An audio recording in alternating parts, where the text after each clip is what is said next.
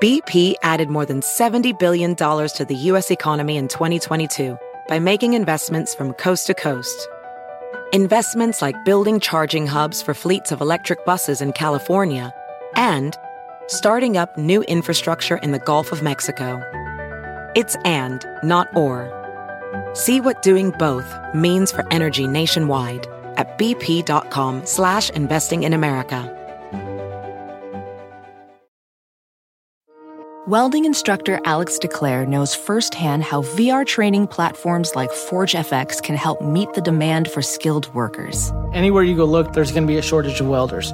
VR training can help welding students learn the skills they need to begin and advance in their career. The beauty of virtual reality is it simulates that exact muscle memory that they need. Explore more stories like Alex's at meta.com/metaverseimpact. Episode 55 of The Bowery Boys, Central Park, The Evolution. Hey, it's The Bowery Boys. Hey. The Bowery Boys is brought to you by Eurocheapo.com. Eurocheapo editors personally visit and review the best budget hotels in Europe, now with hotels in New York City, on the web at Eurocheapo.com. Hello, and welcome to the Bowery Boys. I'm Tom Myers. And I'm Greg Young. Thanks again for tuning in, because we're now at our part 2 of our Central Park episode. We had to wait a week for this one. Yeah, we gave birth to Central Park in the last one. We talked about Central Park when it was, but a gleam in the eye of the Big Apple. But now we're going to talk about how it's grown up to that wild and rambunctious place that it is today. Brilliant metaphor. Last week, we really focused on the original idea of Central Park and how it got hatched in the first place, up until the late 1800s. Until around 1870 is when we stopped. This time, we're going to see how the original ideas of the two original architects, Vaux and Olmsted, how things really changed over the years, how the original idea couldn't quite fit the park that the city needed. We'll look at how the park changed from this oasis of nature, this virtual getaway, this capsule of the natural world, into a place of public gatherings, into a place of playgrounds, into a place of multiple structures with wide variety of uses. And like most other things in New York City, we'll be telling the story of what happened to Central Park in the later 20th century, specifically the 70s and 80s. Yeah, because, you all probably know full well what happened from growing up and listening to the news, but we're going to tell you why that happened and how it kind of flipped itself back up and got itself into shape. And is a Central Park that we know and love to visit today. So come with us for part 2 of the evolution of Central Park.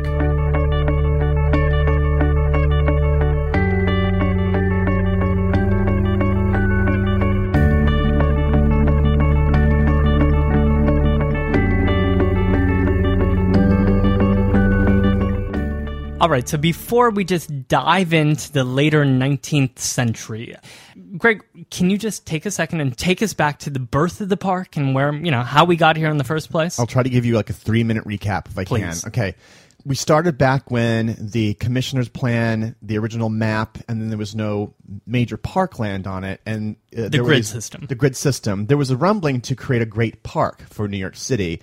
Proponents like the newspaper editor William Cullen Bryant was one of these people who thought that a park could actually promote morality by people going there. Some early plans actually called for a park in this area called the Jones Wood, which is this forest that was over on the east side, but what was eventually decided on was a park in the central part of the island, which was on 59th Street up to 110th Street. The architects of this new park would be two men by the name of Frederick Law Olmsted and Calvert Vaux. They were very closely aligned with the city already, and so naturally, whether it was a fair competition or not, they did win a design competition to design the park, and their plan was called the Greensward Plan, which was a sort of natural, formal escape from the city in the middle of the city. Very nature-based. It didn't have any sporting areas or playgrounds, something to keep in mind as we progress to the episode today. So the state bought up all the land, kicked out all the tenants, which, of course, happened to be a few hundred tenants, including an African-American village by the name of Seneca Village. The basic work on the park started from 1853 to about 1865, but they kept working on it. After the main park land was built, there was many structures inside to build. And whenever they'd finish a part of the park, it seems like people would just start coming in and using the park. There was sort of flexible opening dates depending on where they were going, what was finished. So anyway, some of the more difficult chores were draining the bogs and the swamps, sculpting the landscape, planting thousands of trees. So when the park was finally finished, who was the park built for?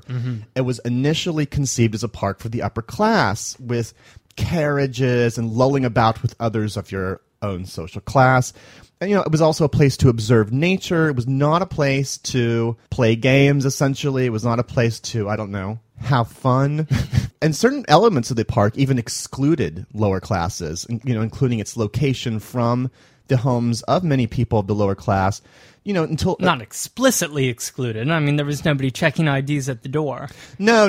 It was just in its sort of design versus how it catered to the upper class and how it did not cater to the lower class. Because at the time, 59th Street was way uptown. Exactly. And on top of it, there was really a lack of large gathering places. So, and it was even forbidden for large groups to gather together. But these things will change and start changing. So what sparked some of these changes? Like what happens to sort of the political nature of the park? Well, in the 1870s, you may be familiar with Boss Tweed of Tammany Hall. Oh, yes. Our friend, Mr. Tweed, he wrested control of the park away from the state, which had created and funded it. Right. And pulled the control to the city level. And, Boss Tweed, for all practical purposes, ran the city as well. So you'd think that would be a good thing, to give the city control of its park. Well, Tammany Hall, basically. But having Tammany Hall in control of something isn't necessarily the greatest thing in the world. Because corruption follows, and anyway, the city's budget for the park dwindled during the 1870s. It took money to enforce all of these policies of no group gatherings. Well, you have to pour money into something if you want people with money to go there. As the city had less money and put less money into not only taking care of Central Park, but the city's, 20 other parks at the time. It wasn't just Central Park. Mm-hmm. Central Park was, of course, the largest. There was less money to care for the park, to enforce these rules, etc.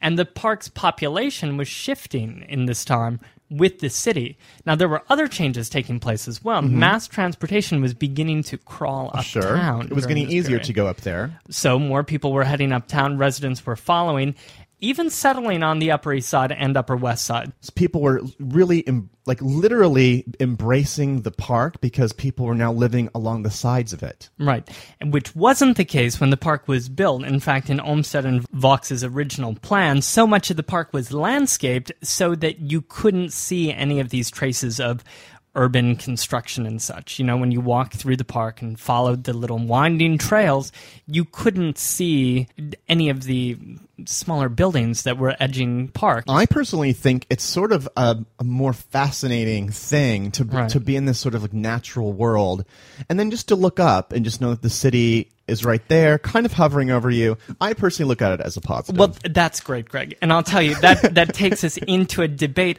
albeit a bit prematurely, because the debate is not only who is the park for, but it's the purpose of the park and the original intention, which was to be an escapist, oasis, and to something a little bit different today, which is still an oasis, but one that's, juxtaposed with the image of apartment buildings popping up over the trees. Right. That's the sort of reality that we live with in today's park. If we go back to the days when Boss Tweed was looking at a diminished budget in the 1870s for Central Park, along with that, rules slackened. A couple of examples here. The ban on Sunday concerts was repealed, actually in 1884. There was a ban that was lifted on cycling on the drive. Thank heavens. Oh, my goodness. Can you imagine it without cycling and concerts? Roller skating on the paths, sports in the fields. All of these were original bans in Central Park. The keep off the grass regulations were starting to be ignored in the 1880s. I mean, literally, what did you do in Central Park if you didn't do those things? You walked around and you just observed. Twirled your parasol, looked at sculpture. I mean, this is fantastic. It's beginning to shape up, but there's still a lot of work to do. And, there was a ban originally on commercial enterprises, too. Now, with a dwindling budget, the park was looking for different ways to make money. So they started handing out licenses to little, entrepreneurs, and suddenly there were boat rides that were being offered in the lake. There were carriage rides being offered around on the paths. Even a go-kart operator that was operating in the 1880s. So independent merchants were coming in and creating their own unique amusements. And paying the city for the right to do it, and in the meantime shifting sort of the popular appeal of the park. But for people with more money, too, not just the go-kart drivers. There were restaurants that were opening and serving food and drink. In fact, the casino became the first operation in Central Park to serve alcohol. The casino, by the way, yes. if I may add, how in the last podcast you had mentioned that there were actually 4 original structures planned for Central Park. One of them being the ladies' refreshment stand. Right, yeah. In fact, the ladies' refreshment stand was transformed into the casino. Because I think I said to you, where is that ladies' refreshment stand? Well, I've been looking for it for years. Well, it was the casino, and right. I'm going to tell you what happened to the casino. But but eventually, so it became for men and women, not just refreshments for women. Oh, fantastic. Briefly, then, it was also at this time that cultural groups were sponsoring statues to be placed in Central Park because the city didn't have money to pay for it, but different clubs and associations could. For instance, many immigrant organizations would pool their money and would erect one of these things to someone who meant something just to their culture. For instance, a Polish organization erected the statue that's nearby Belvedere Castle for King Jagiello. I believe that's how you pronounce his name. And pardon your Polish. Pardon my Polish, but that really dramatic statue of that right. king on a horseback with 2 swords.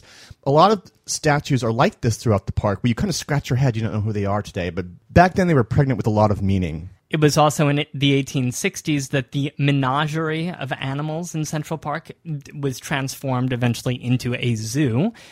We have another podcast about that, and a couple museums opened that would transform the park forever, and we won't go into great detail about those right now because they're podcast-worthy as well. First was the Natural History Museum, opening in 1877, designed by Vaux himself. Oh, okay. And that's on the west side of the park. And 3 years later, on the east side, the Metropolitan Museum of Art opened. Also designed by Vaux. Well, I mean, I guess it does make sense to have the guy who helped design the park to design these massive structures that are going to go into it, so that they all they create a dialogue, as they say. There's a conversation between the buildings and the park. And he wanted their facades to work with the natural environment of his park. So that really gets us up to the end of the 19th century. And what happened? We just sort of coasted toward the 21st? Well, around the turn of the century in 1898, we're feeding 4 other boroughs now because it's now a consolidated city, which is now connected by a subway system. So you don't just have Manhattanites going, you have everybody, because now the city is a lot larger and they can get there a lot quicker. I wonder what Olmsted thought about that. And you know what else came in the 20th century, Tom? The automobile came in knocking, and you know that they must have loved the automobile. They were obviously banned, but they were... because they did have these back then, automobile activists would actually send people into the park to get arrested because you couldn't have these smoky, horseless carriages into the park. So they actually kind of forced the issue into the courts. I'm glad things really haven't changed in the city in 100 years. Not at all. Judges eventually approved these automobiles as being pleasure carriages, which were some of the things that could come into the park. Of course, they fought in vain to keep cars out, like through the next couple decades. Eventually, in fact, traffic lights were installed in the 1930s. Unfortunately, with all of these cars, of course, it actually need more money to maintain the park because autos cause damage, they cause pollution. They need to be regulated. Cars and parks just normally do not mix. They don't even mix today. Also not friendly to the original vision was this progressive movement that was happening right now in other parks and was slowly making its way into Central Park. The idea of why have all of this greenery when you need places for people to go do things and play baseball and have a place where children can go play. it's difficult to argue with these because it's such an altruistic communal idea, but really it's not exactly what the park was, quote, intended for. And I just have to add this because I feel like this is sort of the final nail in the coffin of the original Greensward plan. In 1929, Mayor Jimmy Walker turned the casino into an actual nightclub. It was the Roaring 20s. And it was during the Prohibition, but they totally sold alcohol. It had even gotten busted. It's owned by the city. Keep in mind. But back when it was the swanky nightclub casino, people like Ethel Merman performed there. It was a big hangout for celebrities, and not surprising, all the bigwigs in the Tammany Hall circuit. The only respite for those who really wanted to hold a little bit of nature in Central Park is, luckily, it lived on in what was called hobbyists. In the 1890s is when bird watchers first started coming to the park and really organizing. Now, of course, you have thousands of bird watchers that go there every year. It's a big scene. It really is. Well, it's an extraordinary place. There's birds on migratory trips back and forth. They always stop at Central Park. Well, in the area, we call them Rambles, yes. Today is still very well known for its bird watching. And, not just bird watching, but there's, horseback riding. Back in the day, they had horses there for just regular conveyance, but through the 20th century they would have horse riding clubs, and I think they might even still have a vestige of one or two of them today, I believe. They still have riding paths, BP added more than $70 billion to the U.S. economy in 2022. Investments like acquiring America's largest biogas producer, Archaea Energy, and starting up new infrastructure in the Gulf of Mexico. It's and, not or. See what doing both means for energy nationwide at bp.com/investing in America. Professional welder Shayna Ford used VR training developed by ForgeFX to hone her skills as a welder. The more time that you spend practicing it, that's what separates a good welder from a great welder. VR training can help students like Shayna repeatedly practice specific skills. Virtual reality definitely helps because the more muscle memory that you have, the smoother your weld is. Explore more stories like Shayna's at meta.com/metaverseimpact. In the decades before the Civil War, slavery's grip on America tightened. But soon, a diverse group of abolitionists, both black and white, began to construct a clandestine path to freedom for the enslaved. Hosted by Lindsey Graham, Wondery's podcast, American History Tellers, takes you to the events, times, and people that shaped America and Americans, our values, our struggles, and our dreams.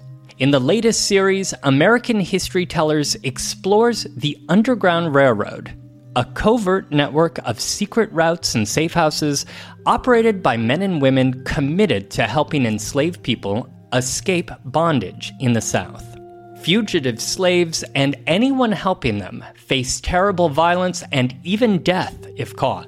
But for those brave enough to risk the journey, the Underground Railroad offered a path to the northern states and Canada, where their freedom was assured. Follow American History Tellers on the Wondery app or wherever you get your podcasts. You can binge this season's American History Tellers, The Underground Railroad, early and ad-free right now on Wondery Plus. Back to this progressive movement, if I had to indicate one thing that typified what this progressive movement was, it's actually the building of the very first playground in Central Park. It seems hard for me to believe this, but the first playground was built in 1926. 26? It was the Heckscher Playground, and it's at 61st Street and where 7th Avenue would be, so it's over on the west side. It was named for a philanthropist named August Heckscher, who donated money for its construction. And in fact, he was rather influential businessman and convinced it to kind of get built. Now, it's hard for me to believe that people would get so outraged about a playground, but they did. There was all this upper-class uproar that a playground would sort of demean the park even further, just allow all sorts of types into New York City. Can I just ask a question here? So what was happening? What were children doing for the previous 75 years? Were they bird watching? Well, I was going to say that this was an area that was built for children. Right. I mean, it was a specific part of Central Park, but it was one of these subtle things. You had to have money to enjoy it. For instance, the carousel is in this area and has been there for a couple decades before the playground. But the thing is that it was really expensive to ride. It was actually the equivalent of about what one worker at the time made an hour. So just what's minimum wage right now? $7-8. Right. Imagine that's how much a ride would be. So not every child can just hop on. But this idea was like, oh, you don't need money to go to the park. You can just go and hang out for free. So they thought that would attract the wrong type. They said that, quote, it was designed as a park where people could go and rest and walk and drive, and that it was intended to be maintained with grass and trees. And they were just, they were equally offended by the concept of just this asphalt. And monkey bars. And monkey bars and slides. Right. But it seems silly, this whole notion of preventing this playground. But they went ahead and did it, and it basically kicked the door down for this sort of progressive era to occur in the park. Because suddenly, well, let's just say it worked. Children came from all over town. Parents brought their kids to the park so that they could just let them run wild. It was fun. Yeah. Of course. Imagine. Well, in the late 20s, it experienced some more financial woes. The park itself was deteriorating. There was not enough money to keep the upkeep of this large public space. It even became a symbol of the Great Depression. Now, do you remember in the last podcast, I said that the park had to be built, there was a reservoir there, a pre-existing Croton reservoir, a upper and a lower reservoir. The park had to be built around it. There wasn't any need anymore for the lower reservoir, at least. The upper reservoir, of course, is still there. People jog around it. Around it. There was a lot of wrangling about what to really do with this because, of course, being this era, people didn't want it turned into a bunch of monkey bars. But in fact, what they decided was to remove it entirely and create a Great Lawn. Of course, now it is called the Great Lawn. Right. But so they started tearing it up. But then this is during the Great Depression. Underneath the reservoir are these tunnels because you have now the Great Depression. You have tons of homeless people. So a lot of men build little shanties, shanty town here. And so, these were a great shame because this is, the pride of New York, Central Park, and it's filled with men who have lost their homes. So eventually a lot of these men get jobs in what I'm about to mention in a minute, but this is really sort of a call to action to the park. So they were living in these tunnels in these shanty towns while it was being transformed or before it became the lawn? Or? Well, it took a few years. So it was during the process of it becoming, because they couldn't just rip up a reservoir and throw down a lawn. There's lots of things to do in draining it. But to the rescue of Central Park, you're not going to believe me when I say it in this. Coming to the rescue of Central Park. Yes. Well, it's our old friend Mayor Fiorello LaGuardia, who was elected in 1933, and coming in with him is his brand new Parks Commissioner. Who is it? It's Bobby Moses. It's been too long since we talked about our friend. I know, Robert Moses, but this is his very first year. It's before he really has done a lot of things that really embetter the city. And this is 1933? Correct. So this is his first year in office. He decides to do something about the park. Now, his philosophy for all the parks, and indeed perhaps for all of New York, he believed in parks as pure public spaces, unpretentious, very serviceable to the community. We could almost say he didn't care a whit for the natural aspects of the park. That's overstating it, but that was the least of his worries, essentially. An anti-Olmsted. Within his first years of the job, what he also had, luckily at his disposal, was FDR's New Deal programs, which poured a lot of money into public works. So believe it or not, the Great Depression, in a way, helped Central Park because a lot of new jobs and new projects infused themselves into the city, kept the park afloat. We often judge Moses by the results of things that didn't work in his time or had negligible effects on the city. But I'm going to just give you a list of some of the things that happened during his regime in the early years just here at Central Park. And it's fairly impressive. Please do, because I feel like I'm sort of, biased, and perhaps we imbibed our listeners. He's always been a complicated individual, so you can't, it's hard to sit on one side of the fence or the other. He renovated the zoo, as we talked about in a prior podcast. He furnished up to 22 different playgrounds From one playground before he was commissioner to like 22 playgrounds within just a few years. Many, many ball fields as well. In 1934, he requisitioned the area that would become the Conservatory Garden. It would take several years for it to get to its state that it is now. The casino, because it represented all that was sort of like bad about Central Park, being this swanky Prohibition-era nightclub, demolished, destroyed it, replaced it with Rumsey Playfield, which is there today. And actually, that's where you see all the summer stage concerts. So it's in that area. So when you go there, just think of all the Tammany Hall bigwigs drinking their gin martinis. Moses also commissioned Tavern on the Green. He achieved a lot of public support to build statues in the same way that they had done in the 1880s and 1890s. But these were statues like the Alice in Wonderland. The famous Balto dog statue was in 1925. And many of these statues were commissioned with the help of private grants, too. So yeah, he was able to secure private money. Yeah, well, he pulled those in. He thought that was a very easy way. He standardized the entire park. All the signage was the same color. It was cafe au lait color. As they Is that really the color? Yes, I mean I could say tan, but everything Crew color. Everything I read said cafe au lait. So cafe au lait Park Service color. All the walkways and the benches were all standardized. He was seen as a savior to Central Park because honestly, he gave it a kick in the pants at the right time when it needed it. It needed a young parks commissioner to come in and shake it up. Yes. Now the 40s and 50s bring even more iconic Central Park features like Woolman Rink came along in 1949. It was named after a woman named Kate Woolman, who donated $600,000 for its construction. Thank you, Kate. In the 60s, later it would be open for concerts. In the 1950s, here comes Joseph Papp and the Public Theater, and he brings Shakespeare in the Park onto the Great Lawn. People don't realize that it was just performed on the grass, like they would just prop up a stage there. Surprise, Robert Moses wasn't a fan of Joe Papp and wasn't a fan of Shakespeare in the Park because he complained about the grass. And he declared, in fact, that he would enforce keep off the grass laws and would arrest people, arrest actors. I don't know. I mean, like, he really disliked this. He thought this was a bad direction to go. Well, it also would involve, park security and just more park maintenance to deal with the hordes coming to, see these theatrical productions. So Papp basically reportedly said, I think this might be more apocryphal than anything, but Papp reportedly said, let's build the bastard theater. Oh, Greg. That sounds like a Papp smear to me. So in 1962, the Delacorte Theater was built, and to this day, it's where they still have Shakespeare in the Park. And anyone visiting New York during the summer needs to really check out the Shakespeare in the Park website to check out the schedule and see how to get tickets. It's not always easy to get those tickets, but once you land those free seats, you'll be really happy you have them. They always have some amazing shows. So this brings us up to the 60s, Tom, and this is where it gets really crazy. The 60s.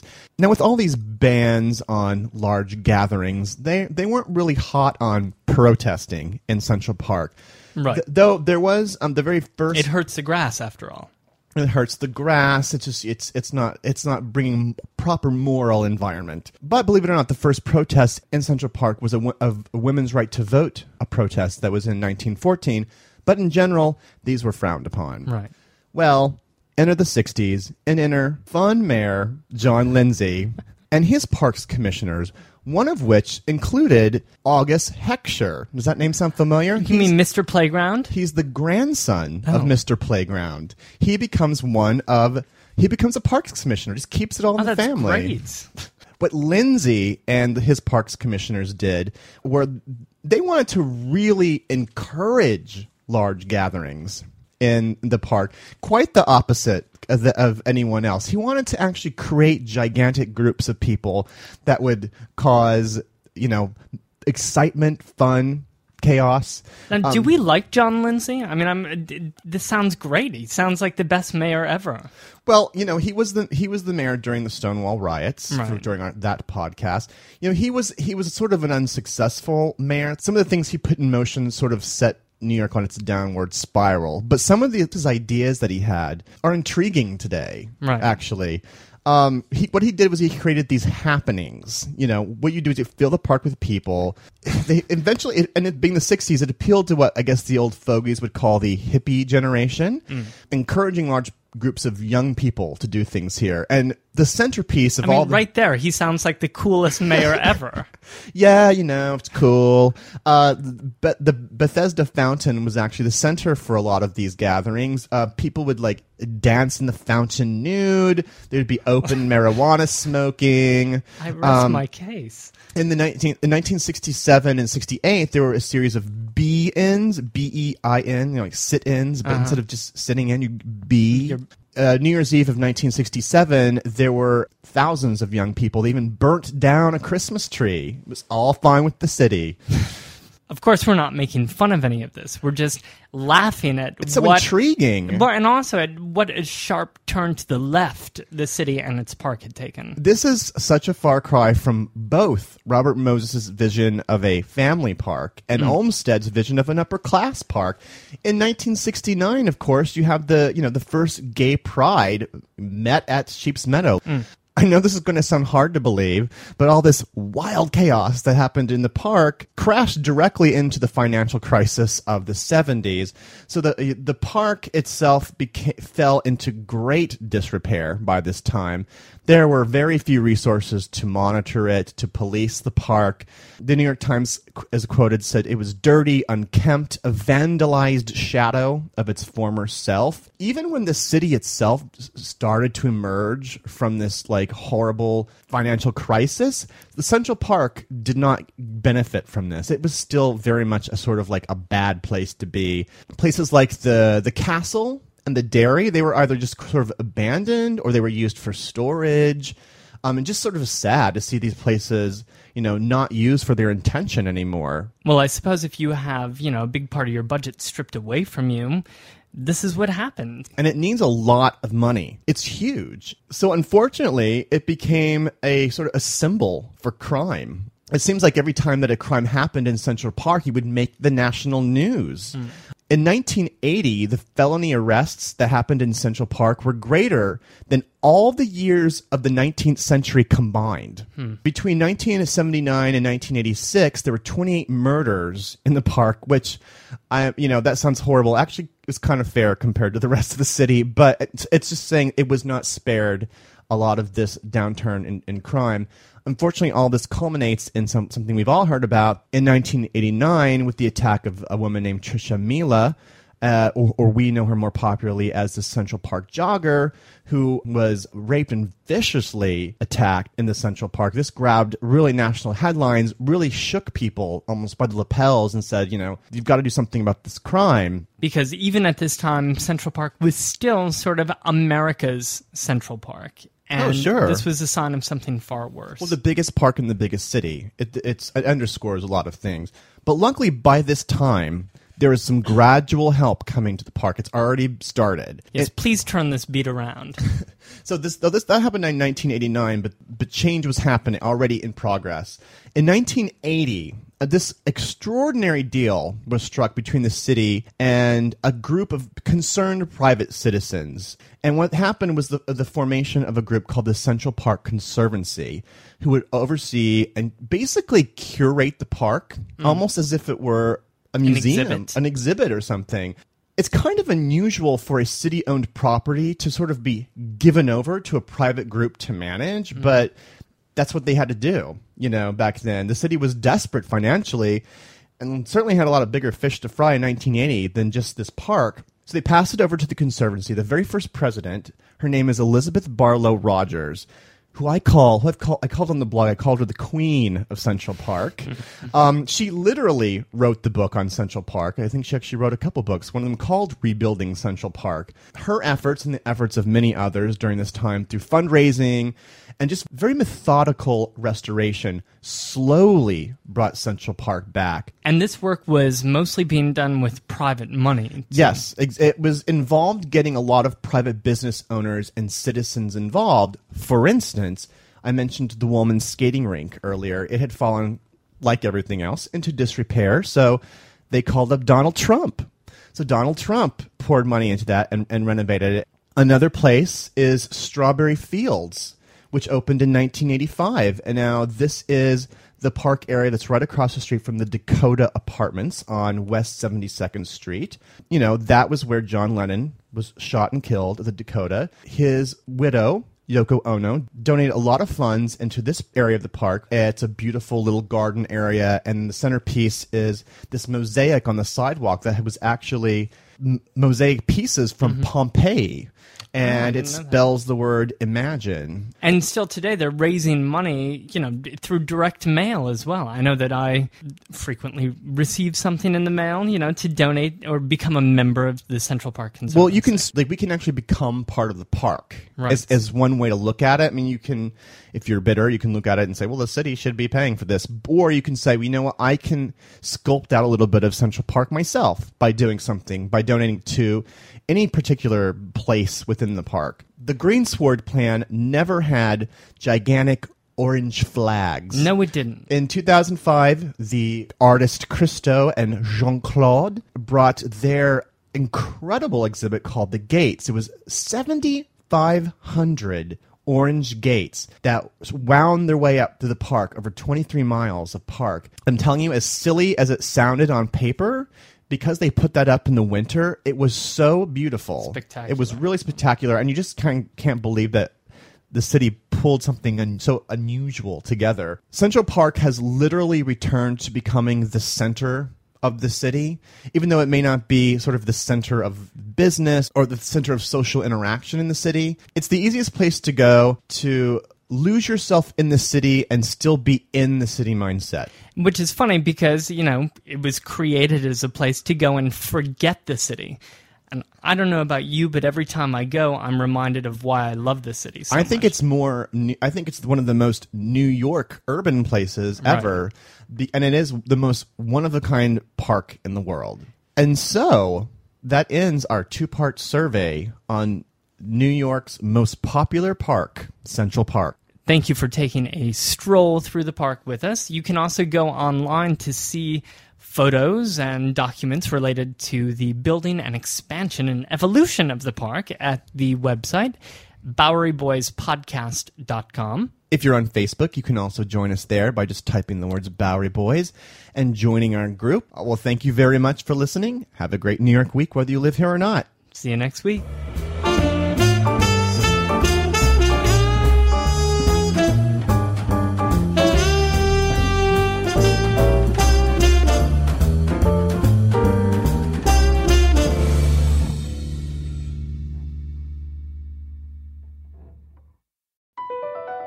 Across America, BP supports more than 275,000 jobs to keep energy flowing. Jobs like updating turbines at one of our Indiana wind farms and producing more oil and gas with fewer operational emissions in the Gulf of Mexico. It's and, not or. See what doing both means for energy nationwide at bp.com/investing in America.